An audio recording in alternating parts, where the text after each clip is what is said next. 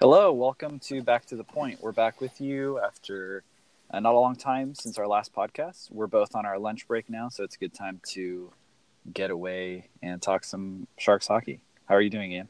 I'm good. I'm especially enjoying this weather. It's Yeah. been pouring in Southern California for the past couple of days, and it reminds me of my time in Seattle, of which I am nostalgic, Yes. without having to endure the Seattle overcastness for 9 months of the year.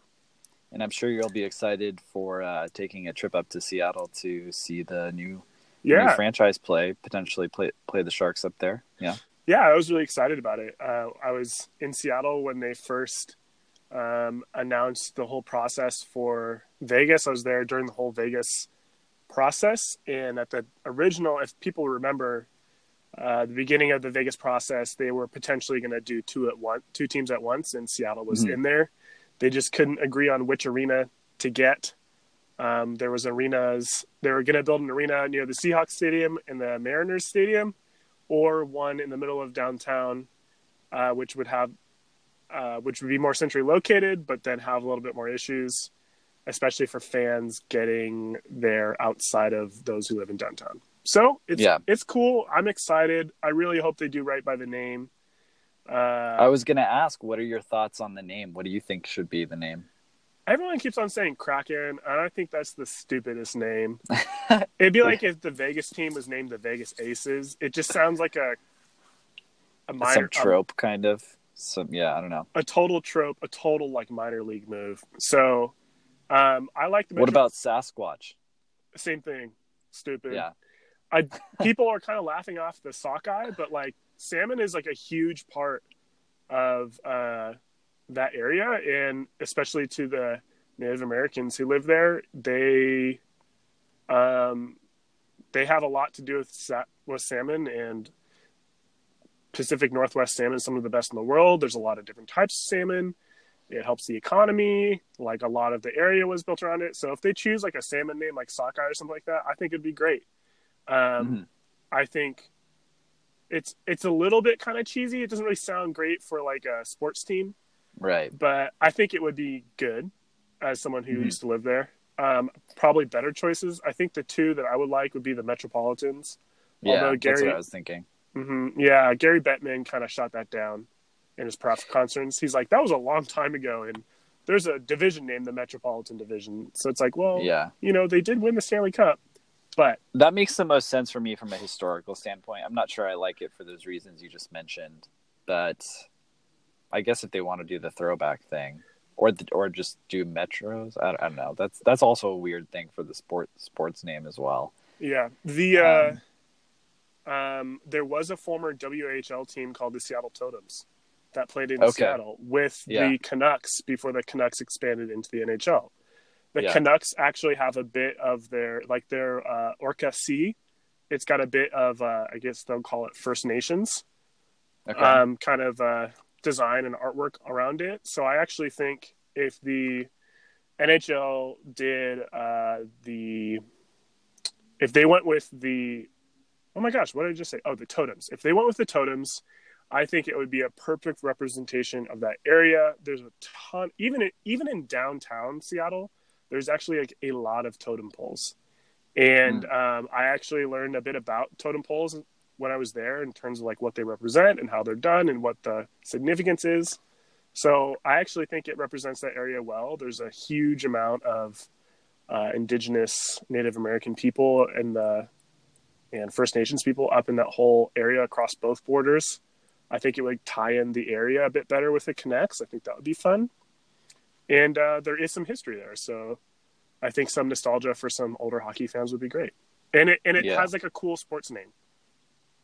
Yeah, that seems like it would be kind of cool and a little bit different. Yeah, the last thing I'll say, is that the Seahawks, the Thunderbirds, are both Native American representations of either real or mystical is the wrong word, like folklore animals. Like the Thunderbird is like a mythical creature in their culture, and that's the WHL team there. And the Seahawk, I think, is similar. So it would even tie in with some of the local sports teams too.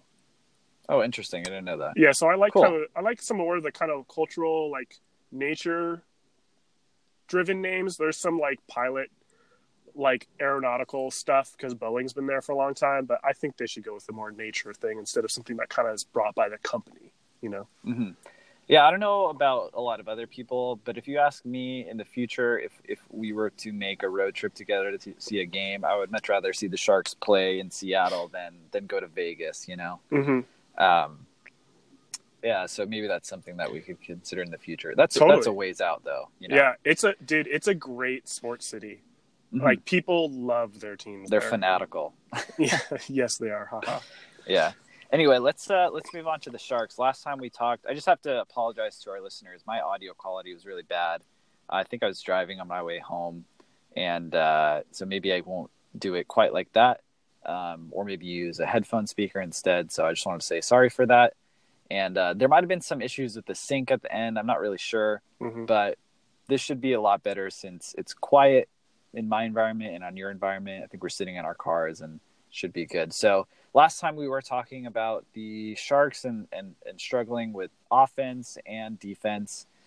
Right now, the Sharks are on a 2-game win streak. Hopefully, it can get to their first 3-game win streak. And I've liked some of the changes that have happened, most notably in terms of on the off ice, well, kind of on ice things. The coaching staff has kind of been rearranged. That's some of the big news in the last day or two.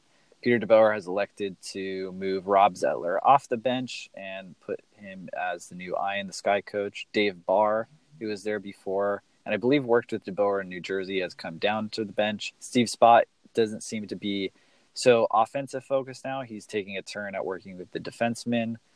And I thought this is interesting. They only have one win under the belt with this new change. Last night, the 5-1 win against Carolina, which was a solid effort. And so that's promising, but we really don't know how this is going to play out. What are your thoughts on the coaching shuffling? Yeah, Kevin Kurz had a great article with The Athletic saying that this is actually like quite rare to do in season. He's reposted that article a few times, so it should be pretty easy to find for those who have a subscription. Again, he has some great insight about some kind of like meta things about the team, not just the post-game recaps, which I really like. Mm-hmm. This would be one thing included in there. Yeah. DeBoer was also signed to a contract extension in the offseason, so that's cool because we like DeBoer. Yeah. So I think this kind of ties into it because people have been calling for DeBoer to be fired because 20 games, 25 games, the team's struggling. Obviously, it's the coach's issue, according to them, and I just don't think that's a true thing.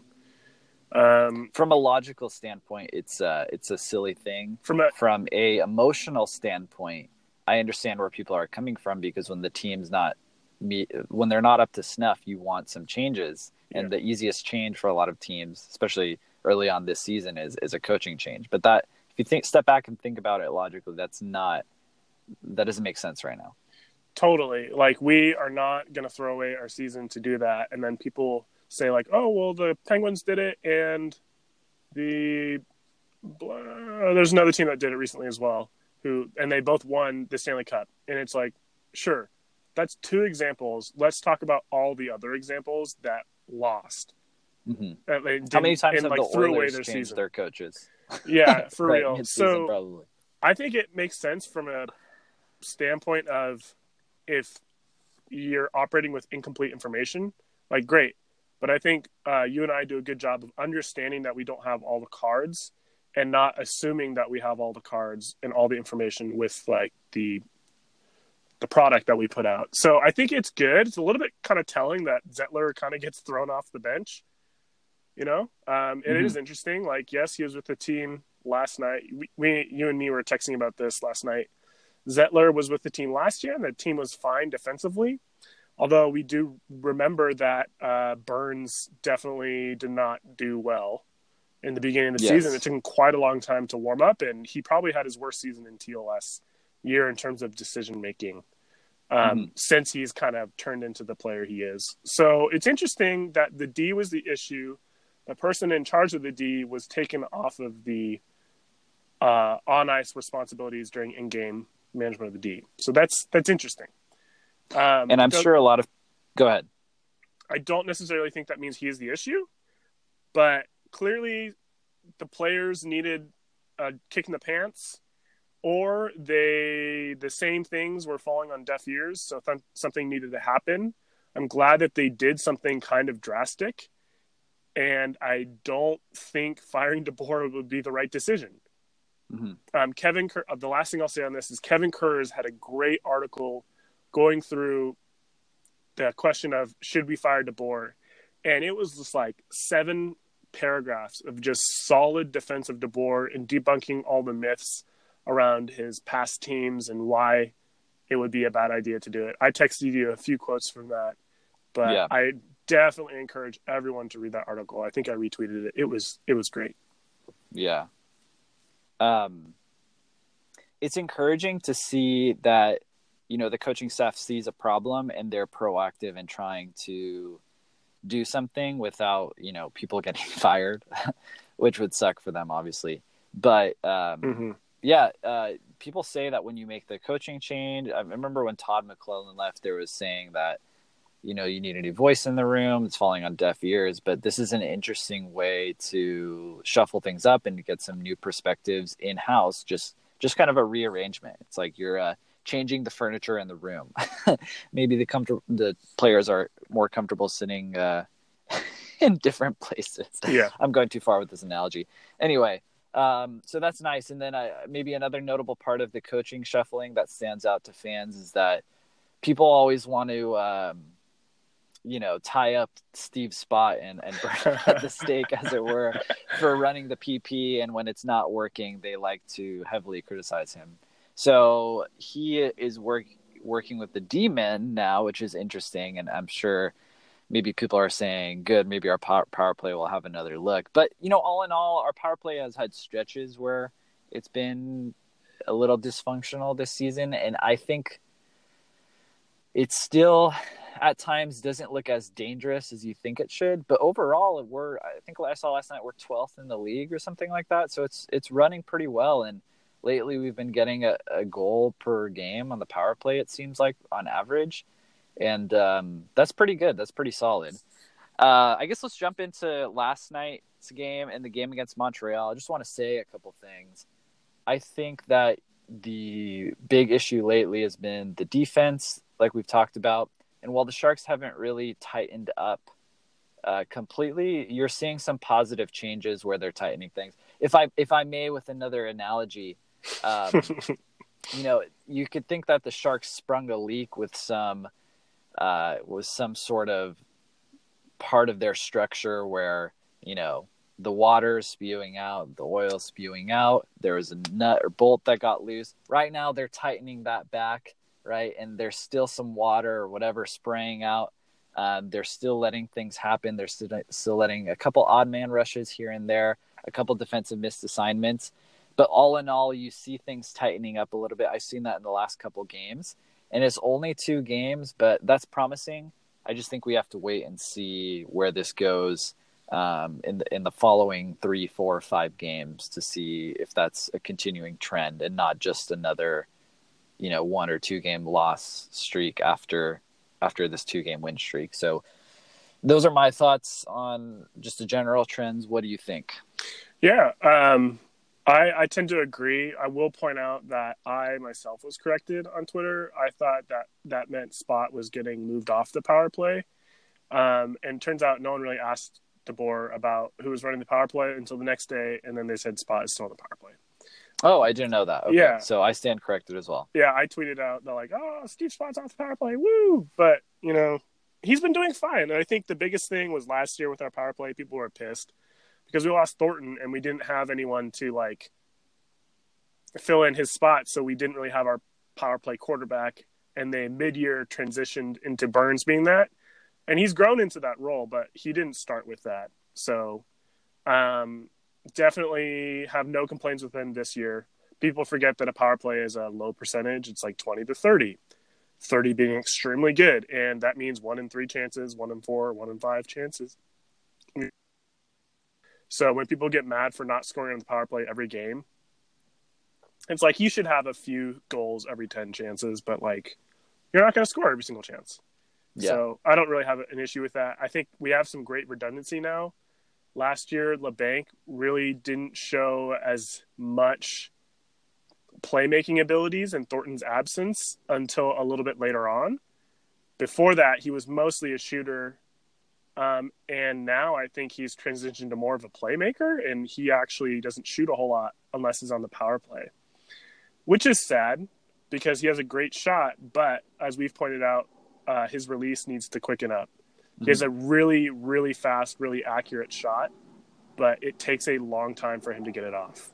Mm-hmm. Now, talking about the Montreal game, I thought it was good. It was a good effort from the Sharks. They jumped out to an early lead, and they protected the lead for the whole game.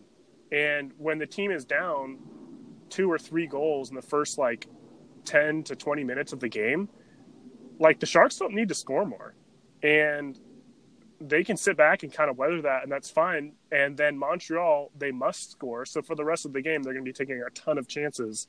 And they're probably going to outshoot us, and that's fine. Mm-hmm. And I saw the same thing happen against the Hurricanes. And you know what? We were able to sustain both of those wins. We weren't necessarily in grave danger. They were out shooting us, cool, but we can let them outshoot us as long as we keep these shots as low danger ones. And I think the knock against the Montreal game is that a lot of them were high danger. So we definitely tightened things up between the 2 games. But hey, we got a win, and that's what we needed. And I will not argue about how you get your win to end a basically 5-game losing streak. Yeah. So that's fine for me. And then against the Hurricanes, they put up the most shots in the league, and even their own team reporters like Sarah Siverman. Sarah Siv. I don't really know how to pronounce her last name, but she's the new athletic reporter for the Hurricanes, and she was kind of diagnosing the fact that they put up all these shots. They put up the most shots in the league at almost a historical number based on how many shots per game or across the total season. And it just they're going in. They've only scored 2 goals 5-on-5 in the past 2 or 3 games. Yeah, that's terrible. And then they were saying that we have a lot of high danger scoring chances, but they're not going in. And I think this goes to something we've talked about previously. It's shot location by itself does not necessarily equate to what the NHL and teams would consider a high danger scoring chance. Mm-hmm. It may come from a high danger area, and that's one thing. But a scoring chance is context plus area. Mm-hmm. And context is that the Hurricanes are lacking being in front of the net and there for rebounds. And that was something that she was pointing out in her article. And I think we saw that last night too. There was a couple saves that Martin Jones had. That was great. But all in all, he didn't have to make a ton of crazy, can't see anything saves or pounding away rebounds. They just put up a lot of shots. Yeah. Yeah, let me get in here with another point. I think I want to talk about Martin Jones and how I think he's settling in. But conversely to what you're saying with the Hurricanes, putting up shots, maybe not getting bodies in front of the goaltenders. Conversely on the other teams end, on the Sharks end, yeah, not all shots from one location are created equal, because if you look at the difference between shooting in the slot on a breakaway versus a one-timer versus, skating through there. What is the goalie's position? Are they already moving on their skates? Are they sliding side to side? Are they set and ready to go? I think with a goaltender who's very positionally sound like Jones, if he's seeing the shot and ready at the right angle and prepared to take a shot, he does a lot better. I think the Hurricanes game was a good example where he was able to get set and make the decision of where he wanted to be, versus in prior games where the Sharks have allowed a lot of odd man rushes or letting the other team kind of skate with speed towards the net against Jones, and he struggled more on that. But if you ask me, any goaltender would. And bringing that back to Jones with how he's been settling in, I'm just happy that you can be confident in looking with him, where you see his talent with being a good positional goaltender, and when he can see things and when he can have more time to make the decisions that he wants, where his body is, how far he is away from the crease, how he sets up against the shot. He does a pretty good job, and he can make those occasional saves against breakaways, and he's shown that the last couple games. But if you're giving up 6 to 8 2-on-1s, 3-on-2s, breakaways a night, like he's gonna fail, and so will Dell, and so will Corey Crawford, and so will Matt Murray. You know, it's just been so disproportionate lately, and I just hope this whole anti-Martin Jones thing gets laid to rest. Still, he's just been really good this last couple games, and I think he's capable of being not just a good goaltender, but a great goaltender. He's more athletic than you would think for his like lanky, stretched out Frodo Baggins body, you know. The reason I just say that is because I just know somebody who says he looks like Frodo, and it's kind of true. If you look at his picture, his hair look isn't like Frodo. curly enough. Yeah, his hair isn't curly enough, but eyes. his face, he does look like Frodo. Yeah, and, I do think that Jones gets an unfair rap because of his play style. His play style is be in the right position upright instead of Dell, who is generally in the right position but relies on his reflexes and athleticism. But Jones has been making saves like he was this last game for the past like 5 games that he started, but only the last 2 games, like even 5-7 games, making great saves. You said occasional breakaway. He stops the majority of breakaways. Yeah. But if you still give up 10, if you still face 10 and give up 7, he's going to let in 3, you know? So, yeah, I think Jones gets an unfair rap about I just want to say something really quick. He makes like those occasional like reaching glove saves as well. So he's capable of that as well. Anyway, go on. Totally. Like he's not some like block who can't move. He's a block that doesn't need to move because he's in the right spot. Like, and he has the athleticism. Maybe the raw athleticism of Dell is better, so he can rely on that more. But it doesn't mean that Jones is worse. And Jones has been simply playing the same way for the past like 7 to 10 games. But only now is he getting all this favor. And so like, oh, no, he's actually turning it around. It's like, hello, everyone. It's been this way for the past 5-7 games or so. You're only noticing this after Dell struggled because the team hadn't changed how he was playing. So I think he's an unfair rap because I think people thinks he degrades quicker than he does, and then also recovers more slowly than he should. Like in terms of like, oh, he had one bad performance. It takes them like 5 games for them to be like, oh no, he's back to normal. It's like, no, he was back to normal a game or 2 later. It just took you longer to see it. And I will say at the beginning of the season, he was letting in some bad goals. Just for like sure, he should have. But that was like early, the first 5-10 games. Since then, I don't think he's been making so many, like, you should have saved that goal, you know? Yeah. It's been more of the team defense lately. Even the broadcasters definitely make a bigger deal out of a Dell crazy save than a Jones crazy save, it seems like sometimes. Because Dell, when he does his glove side, he's, like, piking both feet into that, like, Air Jordan position. And then Jones is kind of like flashes the glove. But like when Dell does it, it looks crazy. And they're like, oh, Dell with the save. And it's like basically the same thing that Jones does. Yeah. So, yeah, I definitely think you can see that Jones's numbers are recovering. And I think if you look at the trailing 15 games, his numbers would be significantly better. He's definitely pulled down by his early season terrible struggles. Agreed. We about to wrap it up in the next 2 or 3 minutes. I just wanted to say Thornton had a 3 assists night last night, and I'm just happy that Joe Thornton is still capable of doing his thing. He's just so he's so good. You know, like he's Carlson, but he's a legend. Like Carlson, he's got that.